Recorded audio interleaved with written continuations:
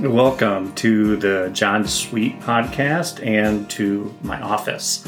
I am trying to set up a new studio where there's a lot of things going on here. Got this live stream on YouTube, checking out the Facebook aspect of that, and learning this new studio over here as well. The last podcast that I did, I was really focused on challenging the opponent and how that loud voice can drive our ego-driven justification for our behaviors, our self-gratification, and mainly pleasure-seeking out behaviors. Of course, that's what an addict really wants to have fun and have the best experience possible. And then all of those experiences get jumbled up into this one big bad picture of things potentially crumbling down. I remember when I was using and partying, I would go out to the bar and have some really great time with my friends. We'd be at a cool club, or we would be at somebody's house, and then things would start to devolve as the night went on. People would get upset. There'd be maybe anger. There'd be some arguing. There'd be fights. A whole lot of chaos can happen after that midnight hour. While the darkness is a place that we need to recognize and step into and allow ourselves to understand that we have both sides. We have the dark and we have the light side. So what I'm going to talk about here today is a little bit more in depth of this opponent and kind of try to deconstruct the theory of reactivity. So I think it's important to think about our own reactions and how we respond to external stimuli or external situations and events in our lives. We are really mainly an effect in our own lives, and we're not a cause. We are really, in essence, more of a reactive type of creature, and it's not in our nature to be proactive. That will take practice and learning more about yourself and the way that you behave, and lots of different given situations.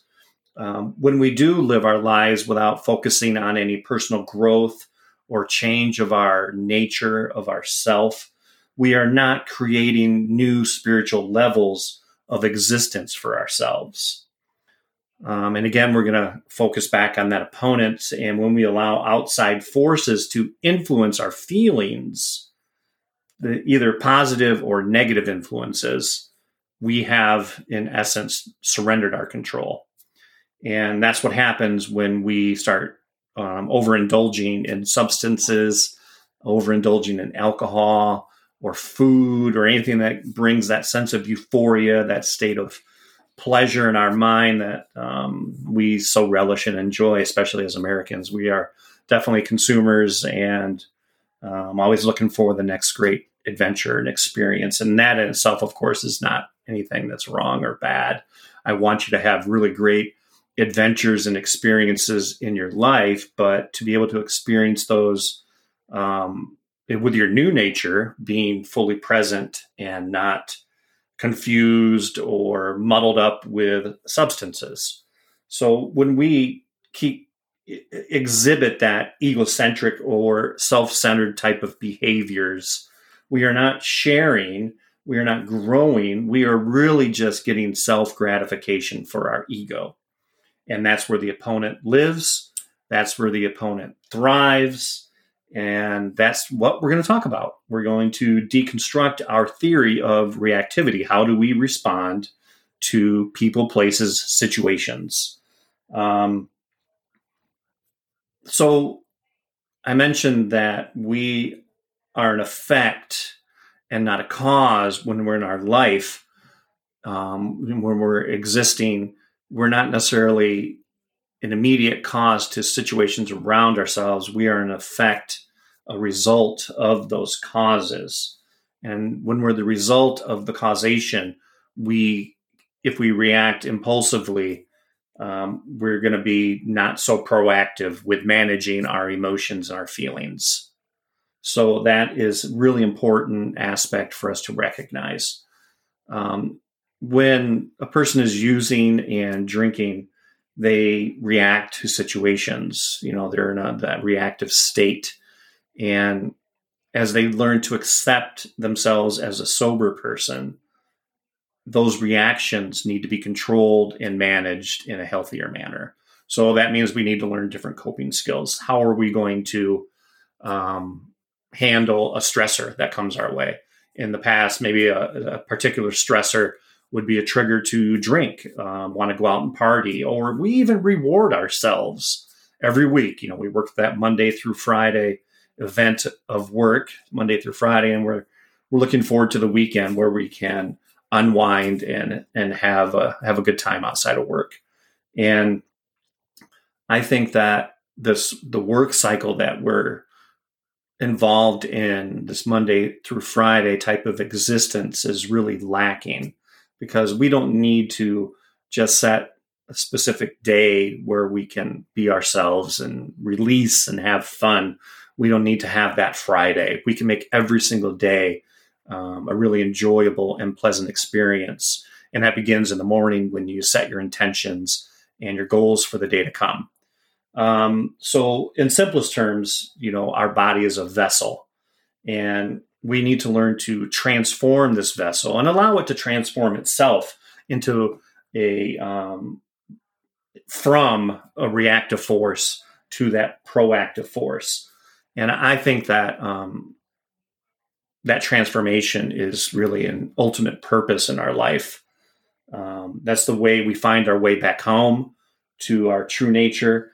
That may be the reason for our existence, to find our way back home. And the path that we decide to take, whatever path you decide to choose, it needs to be fulfilling. You need to have that endless sense of fulfillment, that joy, that happiness, the freedom that comes with that. So that's a spiritual transformation in itself. It comes along with deconstructing our theory of reactivity and being able to put all that together as we transform our lives and step outside of our conditioned responses to stimuli that can trigger us to act out in those maladaptive ways, those dysfunctional behaviors. So, with that said, let's talk a little bit about some of the steps of AA that I know some of you may be going through as you work towards your recovery. We talked about accepting that there's a problem. We talked about realizing that there's a higher power that's greater than ourselves. And then we allow God to come into our lives, your spirit, your whatever God you want to pay attention to. I myself have many different ways that I practice my spirituality. I don't limit myself into one single narrow road. I like to branch out.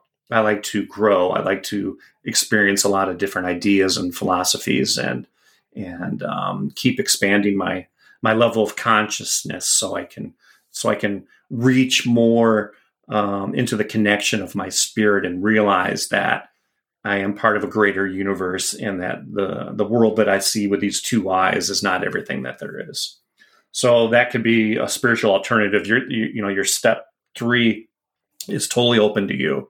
It's up to you to decide who your higher power is, and how you're going to allow that force to work within your life. So there's a lot of different ways that you can come up with your own spiritual Big Bang, as the Kabbalists say. I had my own spiritual Big Bang when I met my wife. I learned so much about what it means to be a spiritual person. She's constantly seeking, constantly growing, and constantly learning. Right now, she's out working in the living room, and she has Gaia TV on. So even though she's working, she's still immersing herself in growth aspects, so she doesn't remain stifled and surrounded by the stressors of work. It's good to have music on. It's good to have something in the background that inspires you. I'm always listening to Tool. I listen to a lot of classic rock. I listen to I've been listening to what's his name, Little Nas X, and that's a lot of fun. So I like to go all over the different genres with music. So music is a really important part of my life, and how I can release, how I can heal, how I can grow and expand my mind. Music is the awakening force, I think, for a lot of people. So with our own spiritual Big Bang, it's going to take a place in your life at its own specific time, and you may not be ready for it. You may resist it. It's good to have your heart and mind opened. You can do that in the morning when you rise up. You can set your intentions to have an open mind and heart, that you're willing to learn. I think the biggest barrier for a lot of people is that they're not that willing. We need to set our intentions to be willing and open. So you can do that through meditation, through prayer, doing some positive affirmations to set your intention for that day. So these strategies that you can use are just a couple of suggestions. Please don't think that I have all the answers. These are just some of the things that I found that work for me. But I think it's important to think about that resistance that we've had throughout our lives to growth. We get really comfortable in our lives. We get really comfortable in our routines. We get so complacent that before we know it, maybe some years have passed by and we wake up and we go, what in the world am I doing with my life? Even if you're not using, or, you're not in recovery, you're going to have these moments where you're going to reflect and you're going to go, what am I doing? So be open is the bottom line. So I really got to work on saying so, but that's kind of the way it goes. The third step, allowing the spiritual presence to come into your life. Now, the fourth step is really a challenge. That's where a person is going to really do a inventory of their past behaviors. They're going to do an honest reflection on how their actions affected other people. And that's called the moral inventory. And you're going to take upon yourself a period of reflection, write down the things in your life that may have triggered you to want to use, the things that upset you, the resentments that you hold back into your heart, the negative thinking that circles around in your brain, the obsessive thinking, and that obsessive thinking and the negative thinking is a direct result of behaviors that you were not happy with, behaviors that you may have hurt people. So with this moral inventory, you're going to take a look at that, and you're going to go real deep, and you're going to write down all the different ways that you may have harmed others and yourself. And you're going to share that with your, if you're an AA, your sponsor. If you're not an AA, with a close friend, try to find somebody that can be an unbiased, open vessel for you, so they're not judgmental. And it's an honest, open conversation focused on growth, focused on letting go, and focused on learning to not be as reactive in our lives and break up those little pieces and chunks of anger, hurt, resentment, sadness, depression, anxiety, all those negative feelings that came with years of, abusing the body, mind, and spirit. So you go through this moral inventory, you write it all down, and then you share it with your trusted friend. And then the next thing you got to do is you need to actually make amends. And that is a really tough, hard situation to be involved in, to confront people in your life that you may have harmed. But it's so vital that we have these conversations with people, that we work on repairing those wounds. Now, the people that you talk to may be open for forgiveness. Some people may not want to hear from you. Some people may hear you out, but they're not really ready to forgive or unwilling to forgive. And all of that is okay. All of it's okay. Whatever way it goes down, you have to accept that that's what it's like in that moment.